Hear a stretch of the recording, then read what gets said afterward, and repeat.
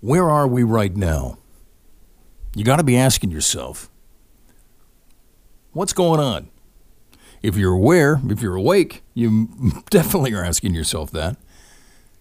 We are at the juncture of religion versus relationship.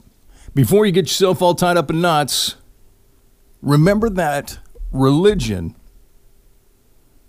is God's church on earth. Right? That's what it's supposed to be, right? But if you'll remember Jesus with the religious people of his day, he upset that apple cart and literally turned over the tables at the temple. That's where we're at right now.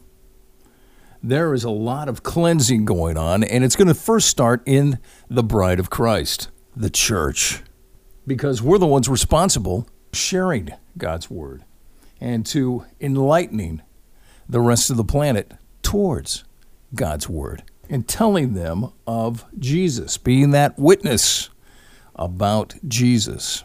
Religion is dead. It has been dying for quite some time. What's going to take its place? God is looking for those who worship him in spirit and in truth. Relationship is going to take the place of religion. God wants a relationship with you. He wants to be real in your life.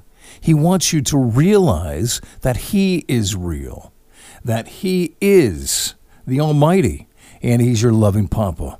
And he wants you to fully understand that because he wants you to be immersed with his love. And when you're immersed with his love, you are at your highest and best destiny because you yield to his love. You yield to his spirit. You walk in unison of his will. And that's what he wants for you. And the reason he wants that is because he wants to commune with you. God wants you to have a relationship with him. And you can have that relationship through Jesus. And I know that, well, I've tried that before and I've gone to this and that. You know what? It's time now to throw away what religion's taught you. It's time to unlearn. It's time to unlearn. All the limitations of religion, throw them out because God is not limited. The Lord sits high upon his throne in the kingdom of heaven, creator of all. And he is confident of his position, and he wants you to be confident of it as well.